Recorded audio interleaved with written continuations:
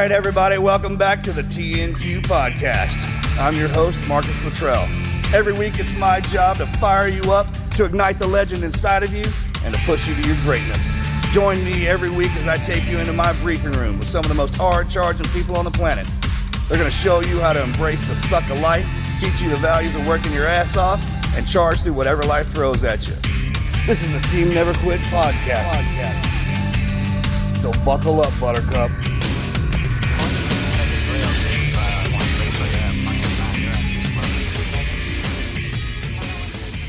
Hey guys, welcome back to the Team Never Quit podcast. Thank you guys for listening, watching, most importantly, subscribing.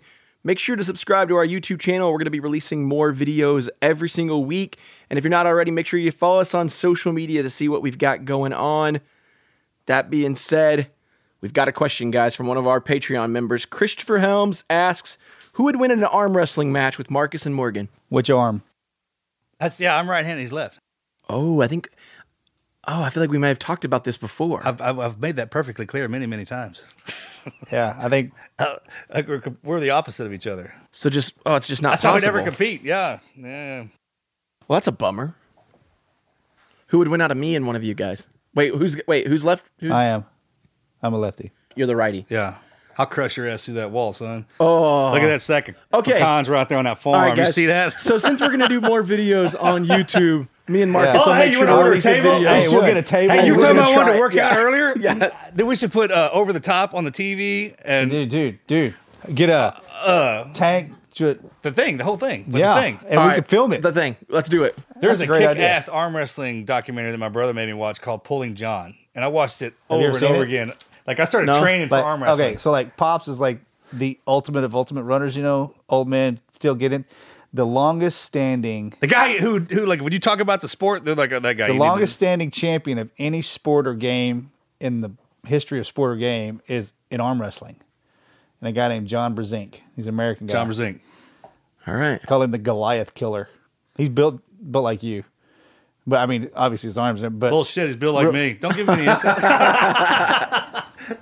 Dude, hey, you'll love it. That's what, that's your must watch. yeah. And then watch. Start off that one. Watch Over the Top with Stallone. I want to look like Quagmire on Family Guy. This is that Great, one dude. big I follow bicep. I follow arm huge wrestling arm, like somebody religiously right now.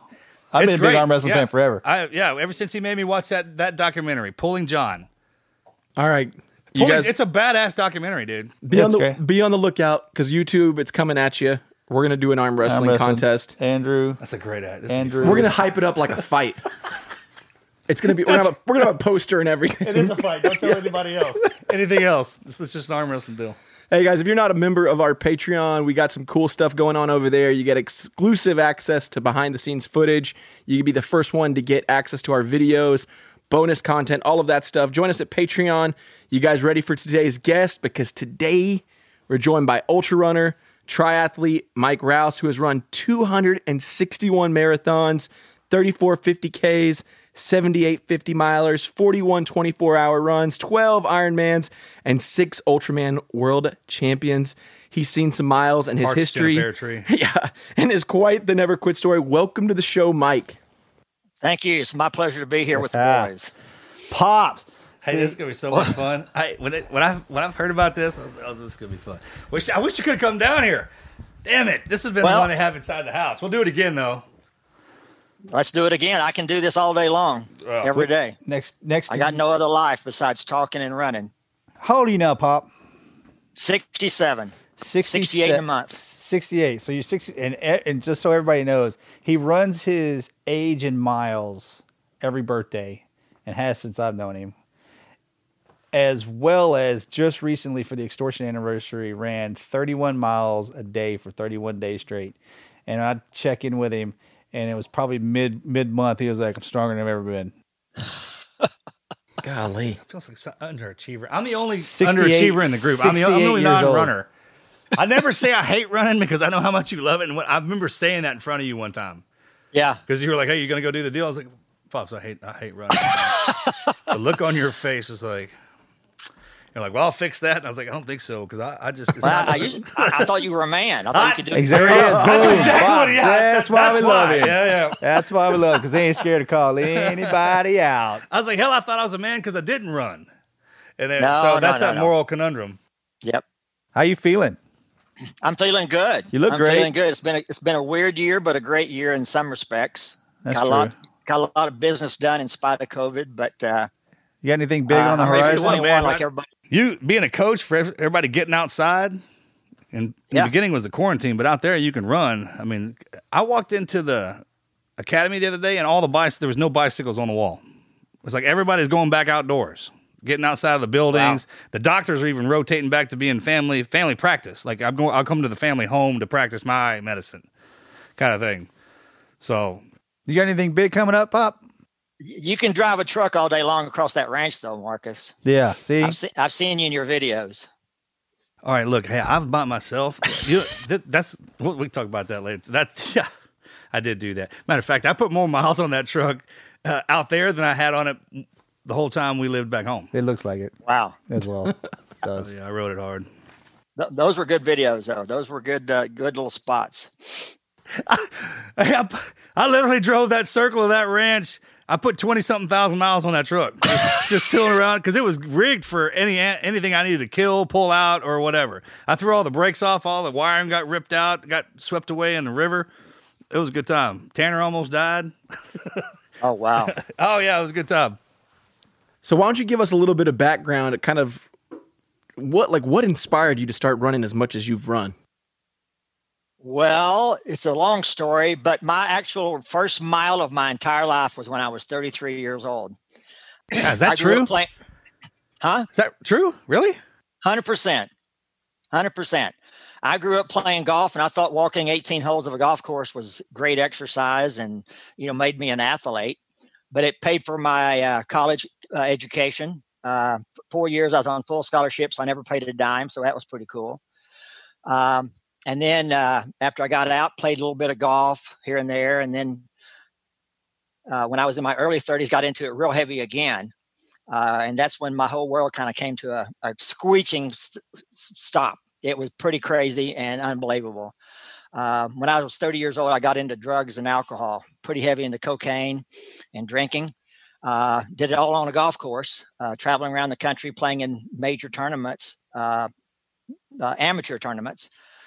And ended up getting busted and going to prison in 1986 for cocaine. And it was there on the yard of a prison. And January the 16th of 1986, I ran my first 2 miles of my entire life. I'd been in for about 2 weeks and decided that wasn't the life I wanted.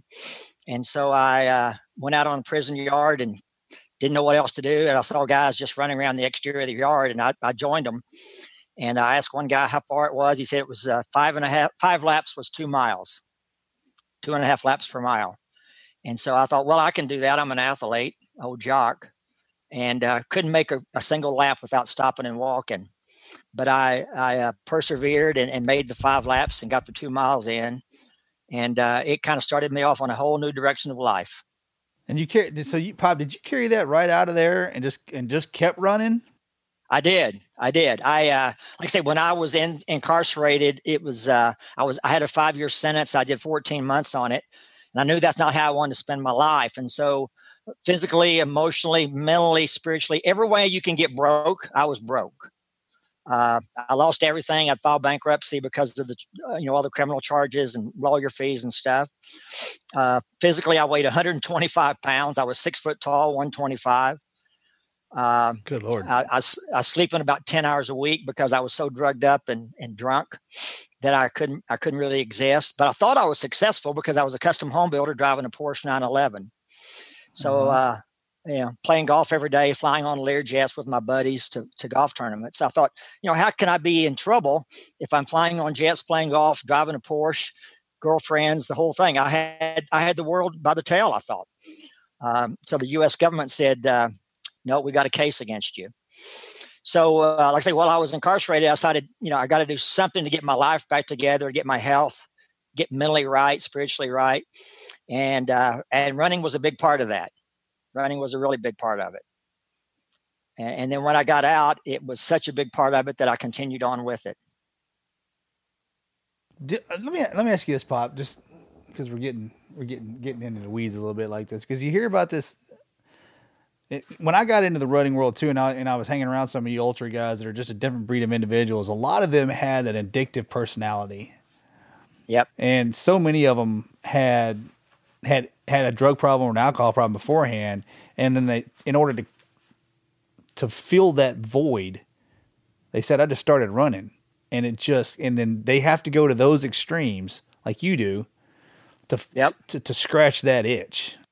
That's a good point, Mojo. I mean, I know a lot of guys that got into ultra running through drug addiction or trying to get off of drug addiction, and some folks it was other different kinds of things, but for the most part, it's very addictive, compulsive people, and they're driven to do something. I don't want to compare myself to David Goggins at all, but Goggins is of that same sort. That whatever we do at 100. The majority of the guys that I know that are ultra runners, not all of them by far, but a good majority of them have had something, whether it was drugs and alcohol, but they had some other kind of compulsive addictive behavior that just drove them to do things above and beyond. And so for me, it was drugs and alcohol. For many others, it was. But like I say, we all have this compulsion to just take it to the next level, no matter what. And if 100% is good, then 200% is even better. And, I got to know David Goggins back in 2004 or 5 back in San Diego. We became friends through ultra running and competed not necessarily against each other, but in the same races a few times. But, Goggins and I have laughed a lot of times. I call him Goggy, but, Of course you do. Yeah. You're the only one. Yeah. Yeah, you're the only one that does that. I'm not afraid of him. I'm not afraid of him. But, we talked many times that, we're just driven to to do the next level of competition. And so I know going back to my drug and alcohol, whenever I was doing it, it wasn't enough to just do a gram or so a day. It was, let's do a quarter ounce, and then that sounds like a lot. Is that a lot? It's a lot. That's I don't want to sound like an idiot either. I was like, a lot. That's a lot. Okay, I never did cocaine because I know I'd love it. Like I had a buddy of mine, Garrett Golden, team guy, and he said that to me. He's like, we were talking about that, like, because it's the same way with guys. We're just reversed. Like we came in on our side through the SEAL program, and we're so extreme. It's just there's guys that are just wired that way. Some of us never touch that stuff, and then when we go through our programs, we get out, and whatever you get into, you're going to do it extreme. I don't care if it's drinking or anything. And on top of that, when you teach somebody to never quit, like when you literally beat them to death and then ask if they want to quit, and no matter what you do to them, you teach them to never quit.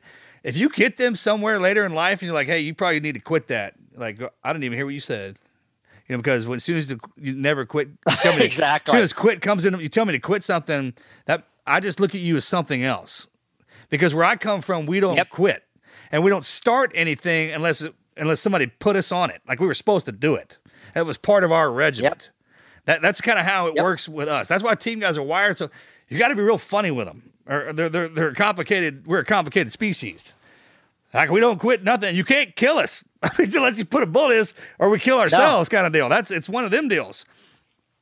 I mean, it's just so hardcore. And then as guys progress through that, man, you have to literally shift into something like the running with that. Like we got teams, like I couldn't believe that y'all ran like that. I remember when we were in the teams, y'all were training for those triathletes, UJT, Mojo, Vance, all them, man. I'll just be like, dude, what? Like y'all don't get whipped, y'all don't get y'all's ass whipped bad enough when we're at work, because I did. I mean, and you guys are out running these extra races, and I was like, all right. And then we get out, and then you bump it up from, a marathon to 100 miles. I'm like, okay, all right, cool, I get it. Did you know David Clark, Pop? Kind of, sort of, not really. I mean, we've met and I know him, but we were never friends. We never ran out, ran around together. Okay. Who that is? But I certainly know his story. He was on the show in the house. I know. I've heard it. Yeah. He was an ultra, but his background, he was a businessman too, real successful business, got into drugs and alcohol. Oh, David Clark. Oh, yeah. William Pickett. William Pickett. Yeah. Yeah. So this is what I try to explain to people sometimes, Pop. Yep. I want you to offer this up to the listeners here, because some people don't understand why you do the things that you do, because there's so much pain involved into it. No. Besides the just the time on the feet, time training, time spent doing the races, because the races I've done, it is so painful to go that far. For you, is it having the pain on board and loving it, or is it the sense of accomplishment when you come across the line? Which is more gratifying, or both, I guess? I thrive on the pain, and I've got a story I'll tell you here in a few minutes that'll kind of describe that. But part of it is that you're going to have it. I get tickled at folks when I'm coaching them about a marathon. They're like, "Well, I want to be so fit that I never have any issues during my marathon." I'm like, "Well, then you're not ready to do it then." Because if you think you're going to run 26 miles or 50 miles or 100 miles and have no pain, you have no idea what you're doing. And so, you've got to know it's coming and be ready for it and just embrace it, That's the best way I've ever heard that said. That needs to be on a poster somewhere, because literally people look at it and like, man, you just train so hard, you just run through that. There's no pain involved. No. Yeah. What you've actually done is if you can extend your time in pain. Well, exactly. So Goggins and Clark both said there's going to come a point in time where you can't be in any more pain. Correct. Or you die, right? You're just dead. Or something breaks. Right. So once you meet that maximum pain threshold, and if you can still function, you're good. You're good. Because everybody else won't put you in they can't deal with it, or they won't be able to put you into it. I mean, most of the time we put ourselves into it just to run the test. Yeah, I mean, and Marcus, that's what I do when I enter a 100-miler or a 24-hour race. I put myself in that position. I didn't choose it, right? I mean, I chose it. It didn't just happen to me. It's not like somebody who contracts cancer or some other disease. I chose to do this and accept that pain. And I know going in, it's going to be painful. And so, one of my other, I guess you'd call it never quit stories. And let me just say this real quick. I love the never quit team aspect, because that's been my motto for years before, y'all ever came up with it. And then the Navy SEAL creed, part of the creed that says, I'm never out of the fight. Oh, yeah. I love those two things. Never quit. And it says in there that your ass is going to get knocked down. I mean, exactly. beat down to nothing. I mean, we're walking examples of that. Yeah. And pain is a matter of perspective of the person going through it. That's just the way it is. Well, so back in 2014, we have our Jogging for Frogmen race out in San Diego that we put together after, Extortion 17 had happened and we'd lost JT. And of course, we lost 31 guys, but, for me, JT was the catalyst. And so, we put together the Jogging for Frogmen 5K, and I was going to do a 24-hour run the day before to kind of honor him and kind of kick the race off. So we did that in 2012 and 2013. So in 2014, I'm getting ready. We're doing it. I'm doing my run on Friday morning, starting at 8:00. They're at the Naval Training Center there at Liberty Station. And we've got a 5K course, 3.1 miles, kind of fits in, right? 31 guys, 3.1 miles. So I'm going to run the 3.1 miles 31 times in honor of each one of those guys, each loop in honor of one guy. And so I start out at 8:00, and I'm going to run till 8:00 the next morning. Then we're going to have the 5K at 9. And so I start off, and I'm halfway through the first loop. I'm literally 10, 12, 13 minutes into a 24-hour run, mile and a half into it. I trip on a crack in the sidewalk, fall down on my left kneecap and fracture it. Fracture my kneecap 12 minutes into a 24-hour run. And I got up and I couldn't walk literally 10 feet without pain, much less run. But I slowly jogged back to my aid station where I'm going to change shirts and rehydrate and all that stuff. And I had a doctor friend that was going to run the next lap with me who tested it, did all the stuff with his fingers. He says, well, Mike, I got to tell you, it's bad news. He said, you fractured your kneecap. And I said, you got to be kidding me. He says, no, I can feel the fracture with my fingers. He said, I've done this enough. And I said, well, gosh, I don't know what to do. But I said, I got to go. And he's like, well, no, you can't run on a fractured knee. And I said, Doc, you don't understand. That's my goal. That's the job I have. That's my mission. And so we got out some black duct tape and wrapped it as tight as we could to keep my knee from bending as much as possible. And I took off. And of course, I had friends coming out all day through the night, running with me. And of course, he had to tell them the story every damn time because why is your knee wrapped? Why the hell you got your knee? And I had to explain it to them. And they all kept saying, every single one of them said, dude, you need to quit. You need to stop. And the thing that drove me the most was I said to every single one of them, guys, 31 men gave everything they had for my country and for this freedom. I can't stop because I have a hurt knee.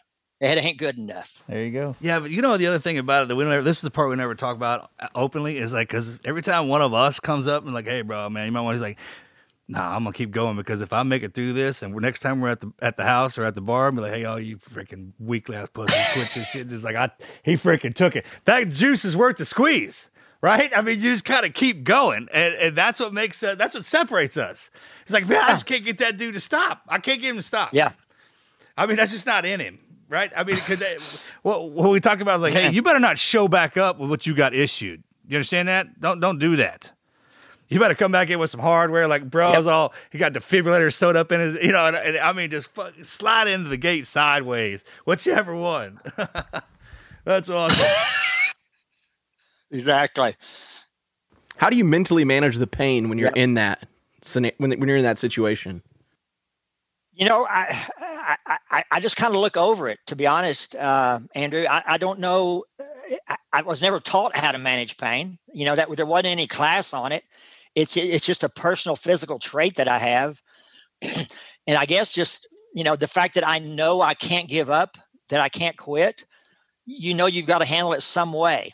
Because if you ever quit an ultra, and I don't mean this is negative about anybody that has ever quit one, but if you ever quit one, the next time it's easier to quit. That's that way with everything, though, right? Kind of. It is. It's everything. It's everything. And so if you get upset in business because you lost a few $1,000s and you say, well, I can't do this again because I lost money last time. Well, then you're never going to make money. You got to just keep plugging at it and plugging at it and plugging at it. Yes, it's a life thing. I'll tell you what, the other day, Melanie dropped me. She stopped me dead in my tracks. She says I procrastinate. And I was like, what? She's like, yeah, you procrastinate. You didn't know that? A lot. I was like, no, I didn't. I was like, there's some things that you bring to my attention that I don't think are necessary for me to do at this particular moment. So, yeah, I might push them to the side, but ultimately that's an excuse, right? So, kind of when you point that stuff out, you're like, it's a constant thing. You got to stay on yourself. It never stops. You don't get to the point where we do this so much where it just becomes easy. There are things you pick up. Yeah. And that absolutely, there's the rhythms and how to play it and how to be proficient in it. But the overall concept has to stay the same. Otherwise, we wouldn't stay in it. And that's what separates us from everybody else is the people who are willing to stay in the grind, those who won't. They're like, I'll do this for a little while, but then I got to get out of it. Well, then you're not, that's great, whatever. But, then there's those who are, this is just the way we are. And we're the ones that stay in it for all of it. What was one of your, I got a couple of stories in my head, Pop, that you've shared with me over the years. But looking back, I mean, because you're 68, I mean, that's your race class has to be like all of like 3 people when you're competing, right? I mean, honestly, right. I hope to God I'm as athletic as you are at 68, which, I don't even know if I'm going to be alive that long. But can you share with us 2 things? I'd like to hear, there's always ones like, this was like, I was bottom of the barrel. This was the darkest time. Because I think a lot of our listeners, like, how do you mentally get through something like that? What did it take? Or what did you see? What did you smell? What did somebody say to you? Like, I have certain times where I was in a hole and somebody just said something to me and I was like, okay, that helped. Can you got anything off the top of your head? I remember you telling me the ultra story when the missus was having to, everything was torn open underneath your bicycle seat. Oh, yeah. Oh, my God. Yep. And then your heel had separated from your foot, right? Well, 2 different times. Number one was 1996. I was doing the Mohican Trail 100, and it had rained 7 inches that week. And it's all on dirt trail, right? And so, 7 inches of rain over a week on dirt, it's every step was on mud. When the gun went off at 5:00 on Saturday morning, this was right outside of Cleveland, the Cleveland National Forest. When the gun went off at 5 a.m., it was within 10 feet, we're soaking wet. and I got to run 100 miles with wet feet. And so I persevered. I went through it. Finally, about mile 60, my left heel hurt so bad that it literally was like a branding iron on every step. Every time I landed, it was like somebody just punched me with a branding iron in my left heel. And so I got into the aid station about mile 60, 62. I don't remember exactly, but I said, I got to have some relief. I don't know what's going on, but my left heel is on fire. And they said, well, we've got a podiatrist here. Let him take a look at it. So I went over to his truck. I don't have to go to the bathroom. Did you know that's a joke? I didn't know. So I went over and I sat on his truck, the tailgate of his truck, and he pulls my shoes and socks off, and he looks at the bottom of my foot, and he says, oh, my God. And I said, what? He said, have you seen the bottom of your foot? I said, no, I hadn't had my shoe off. He says, well, you don't have any skin left on your left heel. He said, you're completely down to bone and tendon. And I said, you got to be kidding me. So I took a look at it, and they took a picture. I duct taped my forefoot before I started to keep it from blistering, but I didn't think about my heel. And so we took a picture of it, and I said, so Doc, what am I going to do? And he says, well, you do one of two things. You keep going or you stop. Because he said, there's nothing you can do about a heel. That's all you got, Doc? That's all you got, just right? Two different answers? Stop or go. Stop or go. Shit. So he said, I can't pad it because there's nothing you can do. I mean, it's still going to hit something every time you land on your heel. And so he said, you're just going to have to run in pain if you're going to keep going or stop. So I said, well, I got to finish. I got to go. So I ran the last 40 miles literally with the branding iron on my foot. I wish you had a picture of it that you could put up, but it's the ugliest thing you've ever seen. We'll find one. Literally, you can see bone. That's going to be a poster we're going to hang on a on wall the bottom in the of my media room. foot. Right. That's what I'm talking about? There you go. Yeah, I'll send you. I'll send you. Yeah, because you did. But and then the ultra, and then the other one was in 2005. I was doing the Ultraman World Championships, and I'd done a lot of Ironman, so I'd done a lot of 100 miles, 120 mile rides. But this is a different kind of a thing. You do a 10K swim and a 90-mile bike the day one. This is a race I did with Goggins in 06, but this was the year before. So it's a 6.2 mile swim, and then you ride your bike 90 miles from sea level up to a volcano at 7,000 feet. So it's all up for 90 miles. And then you spend the night, you got a 12-hour cutoff. You spend the night. Next morning, you start at the volcano, and you ride 171 miles around the rest, 2/3 of the island of Kona. And then the third day, you run from Hawi, 52.4 miles back to where you started. So you completely circle the big island, 330 miles. So day one, again, I've done a lot of 100 miles, 120 mile rides, but I've never done 100 miles and then 170 back to back. So day one, I'll do this 6.2 miles. I know, right? Really? Why not? I mean, what else is there to do in life? Right, it seems like it wouldn't be a big deal. Yeah. So day one, I do this swim. Well, of course, you're swimming for 6.2 miles in salt water, so your body gets pretty soft. And then you sit on a bike seat for 90 miles, about 6 or 7 hours of riding. Well, excuse my French, but my taint is so sore that you can't touch it with the easiest touch without. Yeah. Yeah. I won't say it, but I think you got the drift.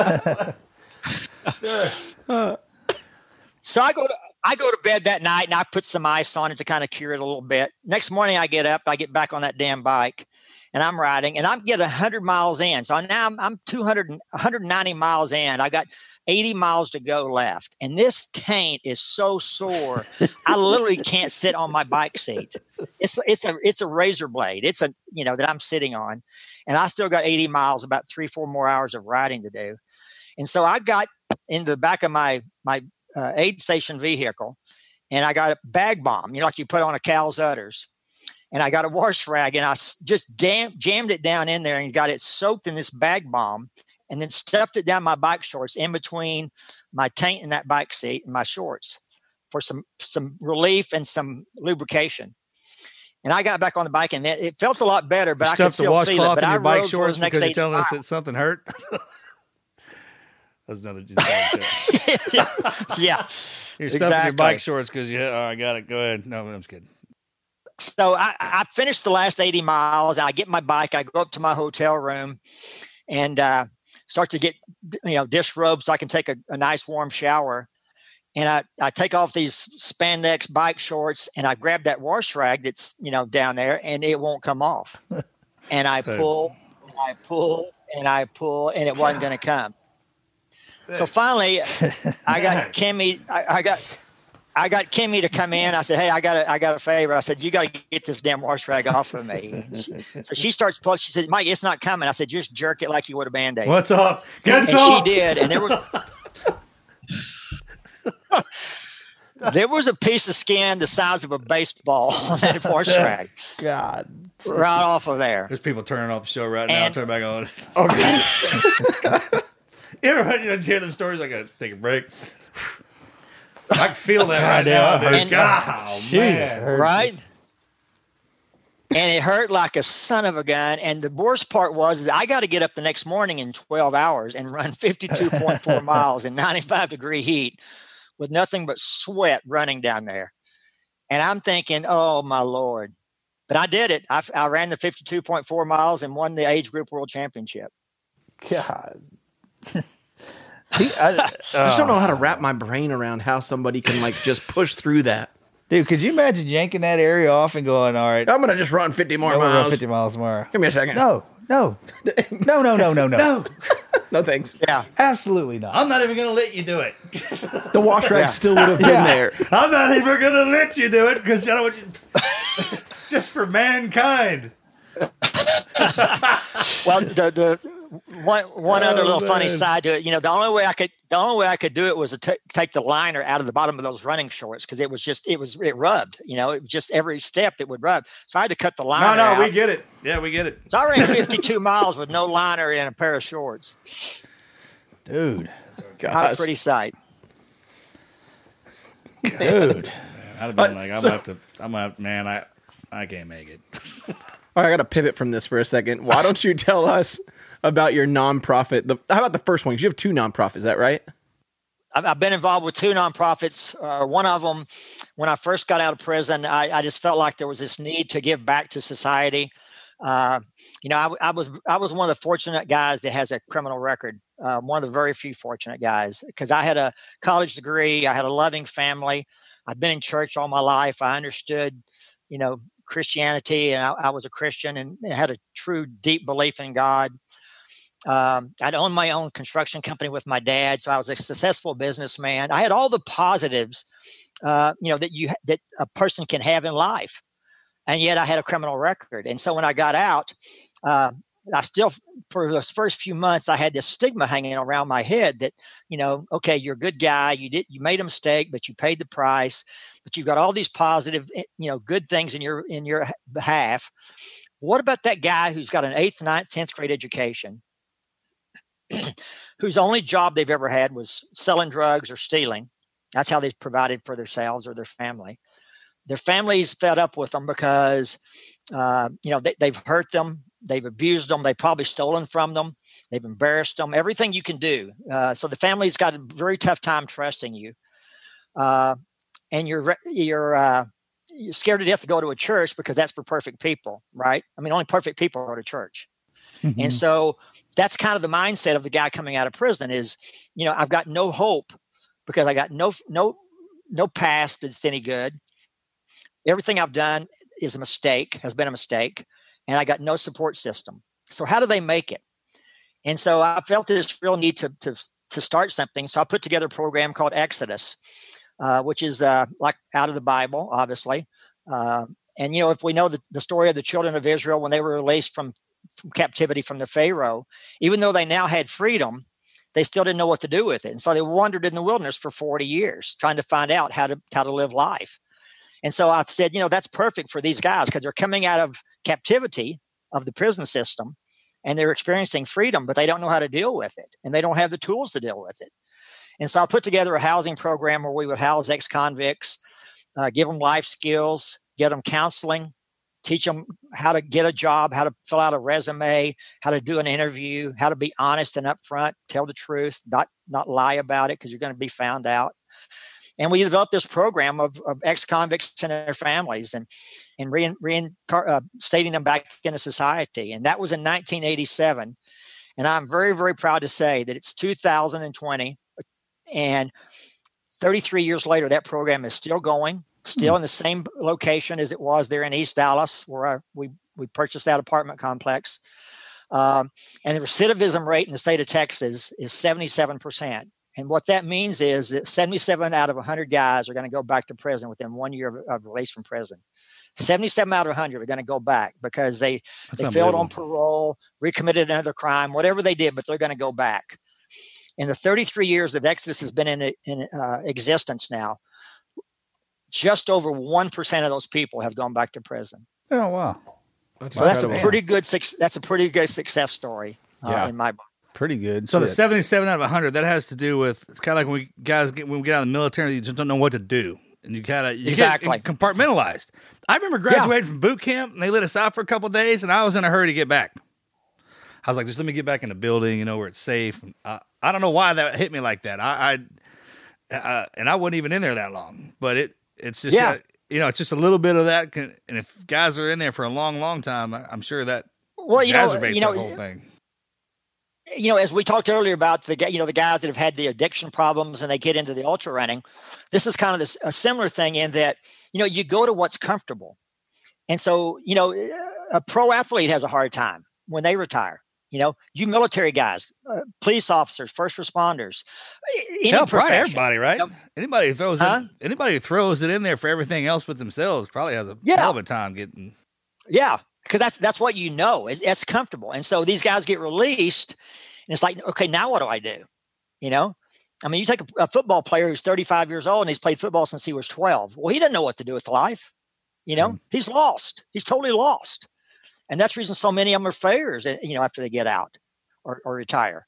And so these guys are the same way. And so they needed some help. And so it's just hard to imagine you can consider yourself a failure after you played in the pro sports.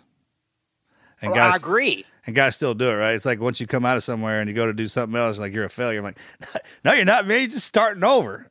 From the bottom. Yeah. You kind of paid your dues. Now let's get it on. It's tough. Exactly. Man. It's tough.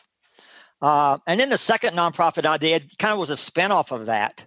1991, if you remember, we had the first Persian Gulf War where Saddam had invaded Kuwait, and U.S. forces had gone in and drove him out and annihilated his army, up and down the highway to hell. And, his way to show his people in Iraq that he was still strong was to go up into the mountains of northern Iraq and to annihilate the Kurds and to run them out of their villages into the mountains. And I had a Kurdish friend here in Dallas who had come over in 1978 during the Iran-Iraq war. He had fled the country and had come over to the U.S. And I'd met him in Dallas and we'd become friends. And so when all that happened, I ran into him. I said, "Hey, Mafa," his name was Mafa Barzani. And his uncle was Masoud Barzani, who was the head of the KDP there in Kurdistan. And so I said, "Mafa, your people are being annihilated over there. What in the world are we going to do?" And he says, "Mike, it's horrible." And he said, "I've got something I don't know what to do with." And I said, "What?" He says, "Well, there's 2,000 of the Kurds that were taken out of a prison camp there in northern Iraq and brought to the U.S., 10,000 total, but 2,000 were brought to Dallas. And I've been kind of given the responsibility of helping them integrate into our society. And I don't know how to do it."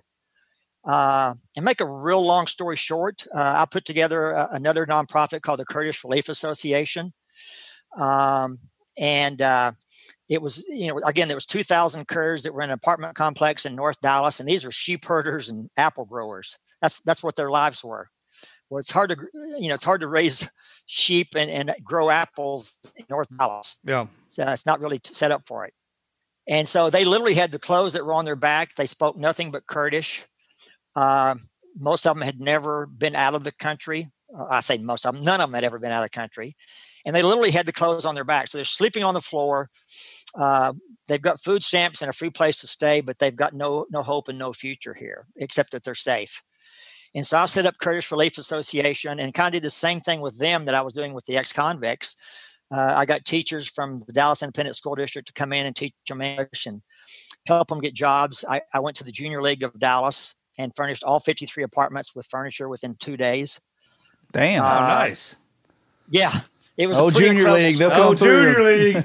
They don't mess around. That's right. Hey, they don't mess That's around. right. Mm-hmm. Yeah. They don't mess around. And so shortly after that, they came to me and said, Mr. Mike, we need some help for our families back in Kurdistan. Can you help us? I said, what are you talking about? Can you help us build a school? We want to do a school in Dahuk, Iraq, which was in the no-fly zone.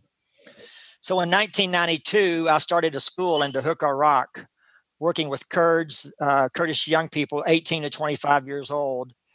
And I got books from the Dallas Independent School District, world history, U.S. history, government, English, all kinds of different books that were out of date, but for them, they were fine.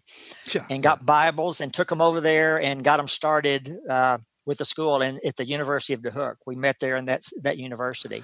Man, that's cool. Nice and then job. In the second, my third trip over, I was taking some computers and got stopped at the border by the Turkish army and got put into a Turkish prison camp. Of course you did. Days. Good time, right? Oh, baby. Hey. Loved it. Hey, man. Loved it. Hey. Damn. Now, you never Nothing told me like that. those Turks. You never told me that. Hey, man, you were out there longer than I was, dude. That's awesome. Oh boy. Yeah, that was fun. And I called the U.S. Embassy in Ankara, Turkey, and they got me out, but they were not happy with me because I'd been trying to sneak into, a no-fly zone. They're funny. What are you gonna do? It's only no-fly zone for right now. Oh my gosh. So it's been quite a life, to say the least. It's but been you know what? epic, man. You've had an epic life. Are you kidding me? Can you look back on 1 second of it now? Because when you tell that story, like when people just, I didn't know that. So like we're just sitting at dinner one time. What's the coolest, craziest thing ever happened to you? I don't know. I got a flat tire on the 405 where I was locked up in a Turkish prison camp for 10 days. I was like, what? That sounds something like out of a damn movie. Are you kidding me? Oh, of all the runs, this freaking crew, dude, I can't believe this crew. Out of all the guys on the planet that had to meet up and do, the guys in our crew are exceptional. I think the reason we got hit so hard when JT died because that was the first time someone got hit. We weren't expecting that because it was Mojo's roommate. Yeah, big deal. Okay, man, you've had a good one, bro. Turkish prison.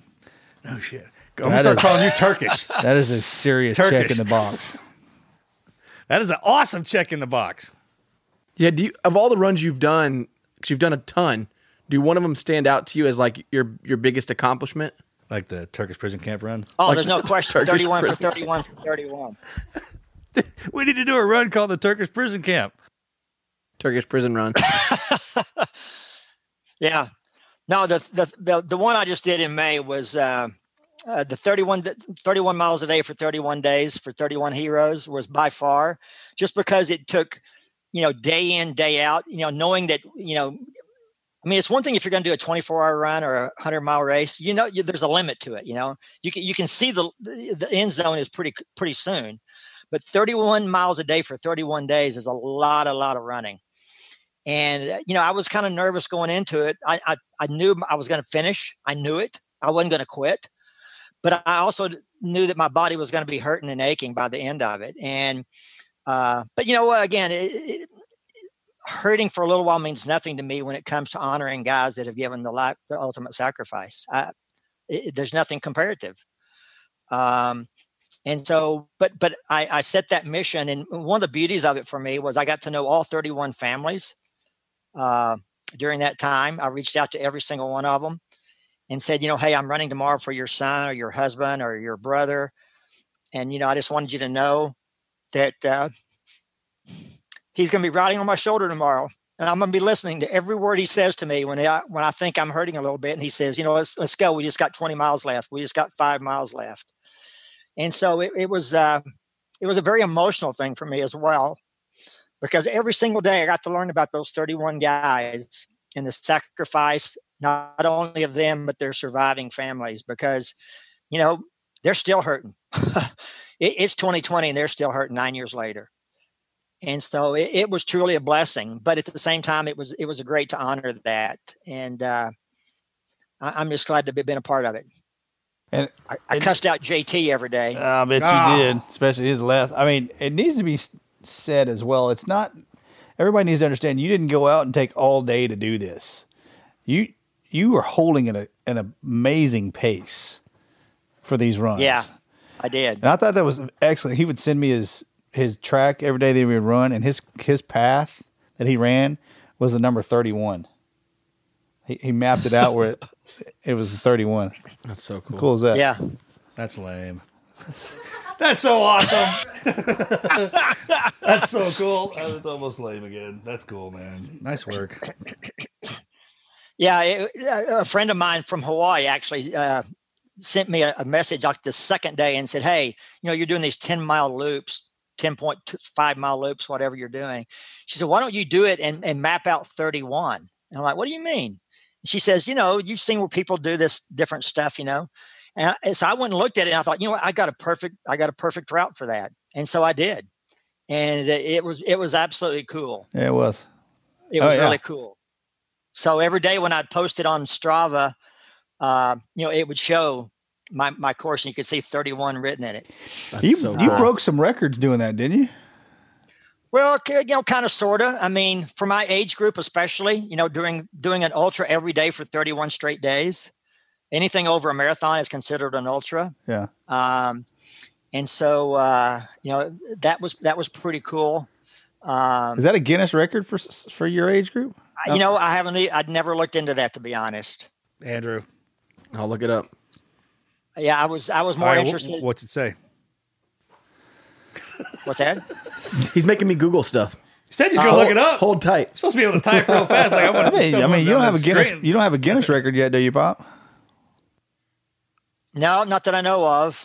We're about to get you ugliest man alive, maybe, but we're about to get you one. No, that ain't it. You good looking. We got some dudes in our crew yeah, you do. We got some dudes. Freaking Opie. I hope to God he listens to this. I hope Opie's listening. He is, dude. He texted this morning. He's like, love you, brother. Hope your day is great. Dude, Opie called me one day. He's like, hey, man, you think Papa hooked me up with some shoes? For everybody out there, Papa was he worked for Mizuno. And then, where'd you go after Mizuno? Yep. I went to Zoot and then K-Swiss and then on. Okay. Anyway, I was like, hey, Pop, I need you to Opie was curious if you can hook him up with some shoes. And by the way, I need either the ugliest ones you got or I need them pink. And he mailed his ass a pink pair of shoes. Nice. Hey, he rocked them. Hey, that old country ass. That boy's the most hardcore friend we got. I mean, that he is ride or die. That ginger hair and the pink shoes, man, were cute. Ginger. I was a couple of months after Pop. That's for sure. So great. I told him I hooked him up after a couple of months, Pop. I was like, hey, man, he was asking me what kind of shoes you wanted, and I told him you said pink. So don't let the color fool you. These things are top notch. Top notch. That's how you know they're your shoes. Yep. That's right. I mean, that's right. Nobody else has got that. No. That time, man, we were in college, dude. We rolled over to his house. He had that horse trough filled up with that trolling motor in. It was a hot tub. In the garage, and then in the house they had a fish aquarium with bass from the lake, and we'd sitting there and fishing it at night after we get. Oh my God, Mike, we're going to share a listener story with you that one of our listeners wrote in as his never quit story, and then typically we just have you guys kind of just respond, to what he went through. So this is a story from Logan, embracing the suck of getting stabbed. I've just recently started listening to your podcast, and you guys are telling some amazing stories. As a Navy veteran and while on deployment, we had SEALs on our ship, so you guys are the silent heroes. Listening to your podcast and hearing yours and other stories, I was inspired to tell my own never quit story. It's kind of a long one, so I'll give a quick background. I was working in New York City and taking the train to work every day. It was a normal routine until August 8th, 2017. I had just taken the train from the city and was walking to my car at the time this happened. The night was warm and muggy and was super clear night. Once I got into the neighborhood, I felt a sense like something was about to happen. In the corner of my eye, I saw a shadow. The time was about 10 p.m. Once I saw that shadow, it was too late. He ran up to me, grabbed me from behind, and said, "Give me everything you got." My first reaction, since I've studied Brazilian Jiu-Jitsu, was to take him down. He was unarmed at the moment. Well, as soon as I went to go to take him down, he pulled a knife on me. I felt an immense pressure to my chest, then again and again. Blood started to gush out. The feeling of a knife going through my body at first wasn't pain, more like being punched. I can't even describe it. The sound and feel of it is something I will never forget. I instantly fell to the ground, blood gushing out from every stab wound. My first reaction was to scream and cover my wounds as much as possible to hold off from bleeding out. A couple coming home saw me and reacted quickly. One of them got out and took off his shirt and covered me, and the other one called 911. I remember lying on the ground asking myself, is this real? Is this really happening to me? And I just remember staring up at all the stars, not being able to breathe, and I wasn't thinking, this is not how I'm going to die. It was more of a feeling of disbelief. I could feel blood coming out of my right lung through the stab wounds. I could feel the warm blood seeping through my fingers and running down my body as I was holding my wounds. The smell of blood overtook everything. It was the only thing I could smell. It felt like the police took about 5 minutes to get there, but I'm sure it wasn't that fast. They asked my name, which I could barely even mouth out since I was in so much pain. You're going to be okay, Logan. I remember holding more like squeezing a street signpost because the pain was so unbearable. The fire department came and the EMTs arrived. They were trying to stabilize me as soon as possible while keeping me awake. Once I got into the ambulance, the EMTs were asking me who I was, where I was from, who they could call. Well, my wallet was stolen, but I still had my phone. With one hand, I grabbed it from my back left pocket, unlocked it, went to the contacts to show them my name. Then I scrolled through my contacts, found my dad, and dialed his number and gave it to the EMT. We have Logan here, and he's been stabbed 3 times. We're taking him to Jacoby Medical Center. He's stabilized, and we're headed to the hospital now. Do you want to talk to him? As soon as she put the phone to my mouth, the only thing I could muster was a horrible, pain-ridden grunt. Once we got going, it seemed like we were going off-roading, and every time we hit a bump, I would scream. I would black in and out, but I was mostly awake the whole time. Each time I would black out, they would call my name and tell me to stay awake. They kept asking me simple questions. As soon as we got to the hospital, I remember them getting out of the ambulance and into the ER. It was like a movie scene when someone is in the hospital and it's shot of the camera staring up at the ceiling with the lights passing you by. I remember getting into the emergency room and it was so loud. I couldn't understand what they were saying. I could finally understand one of the doctors. She grabbed my hand and said, Logan, you're going to be okay. Stay awake. Stay with me. And at that point, at least 20 doctors and nurses swarmed me. I finally blacked out. I woke up 2 days later, not breathing on my own, and hooked up to a ventilator. When you wake up in the hospital not knowing what's going on, having no idea where you are, it's a scary and horrible feeling. For the first few days, I wasn't breathing on my own, and I had no idea where I was and was extremely confused. All I heard were the beeps from the machines and the ventilator and muffled chatter in the room. I finally opened my eyes and could just see blurs of people around me. I had lost 3 liters of blood, punctured my right kidney, my right lung, and liver. I had spent over a month in the hospital. I went through over 5 surgeries, over 4 CAT scans, 40 staples, and too many tubes to count. I never thought myself, this is the end. I kept pushing to live and never gave up. You guys are inspiring. Thanks for sharing that story, Logan.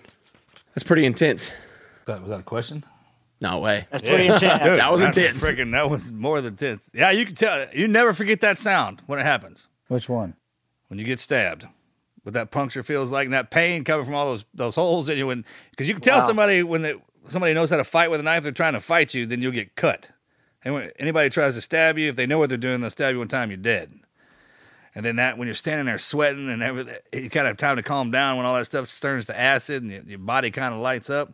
There's no better feeling in the world, man, when you look up and you got those blue and white ninjas looking over the top of you trying to save your life, pulling you into a hospital, man. So, dude. What you got on that, Pop? Well, I can't relate to the physical part of that at all because I've never been stabbed or shot or, any of that kind of physical pain. The only thing I can relate to it at all is laying in that bunk in that damn prison, looking up at that ceiling thinking, is this my life? In a 10 by 10 cell, and no freedom except for an hour a day to go out on a yard and run. That's my life. And I knew, but I knew mine had a time limit, which makes a lot of difference. Mine was limited. It wasn't the physical pain that this young man felt. I don't think I've been that close. Well, I guess I'm pretty close to that kind of death, but. Sure, that's a good point. I remember waking up in that hole. I haven't been in a position where. No, that's not true too. Talking about in a helicopter crash. Woke up. Well, no, I was like, I have never. What the hell are you even talking about? I got a list of them downstairs. You've almost died. Wow. Well, that's a hell of a story. Hold on to it and embrace it, man. That just made you stronger. Yeah, you walked out looking on the other side. That's what that does. Yeah, if you take that, I mean, good job. And sometimes you get to the point where that's all you can do is just take it. You're just laying there taking it. Exactly. And that's a thing. Yep. That's actually a thing. That's how you know you ought to get a smile on your face afterwards, because if you live through it, the only way to go is back up. Yeah, but absolutely. My advice to him is do not consider yourself a victim. Yeah. Do not pull the victim card out of your pocket. Put it behind you. Hey, this is something that happened to me. It just happened to me.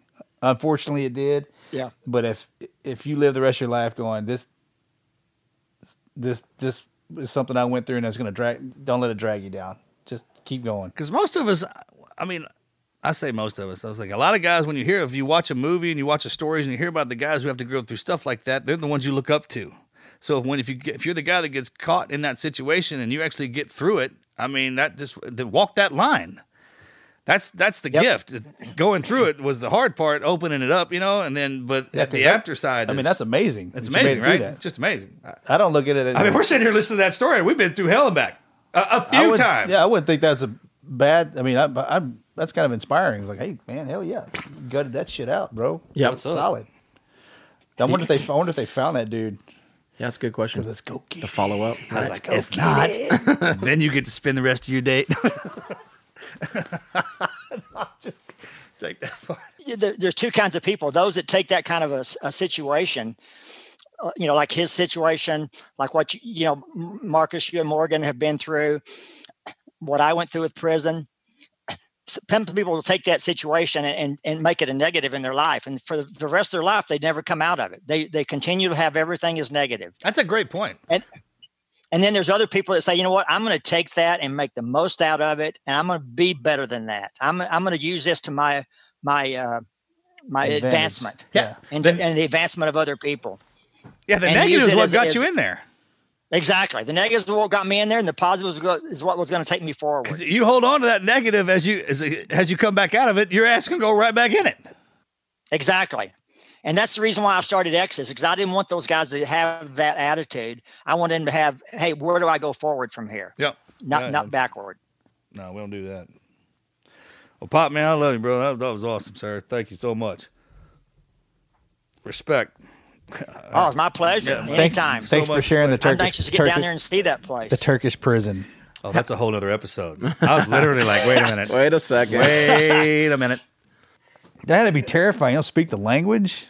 Oh, I couldn't speak a word. Hey, you learn language real fast and your ass pins on it, right? Am I right? How fast you pick up some of those words? I remember picking up Pashto real quick when I was kind of like, what does that word mean? What does this mean? Chawani Bashi. See? I bet you still remember it too. Oh, yeah. Chawani Bashi. Hello, how are you? That's all I know. That's not what that means. You looked that shit up. Where can people follow you on social media? On Twitter, I'm Running Rousey, RUNNING ROUSEY. On Instagram, I'm Mike Rouse's Run Texas, because I do run the state of Texas. Mm-hmm. And then on Facebook, I'm just Mike Rouse. Perfect. And then I wrote my autobiography about 7 years ago. 0 to 60 at the speed of life. Where can people get that at? Dude, that is a Amazon. Freaking title.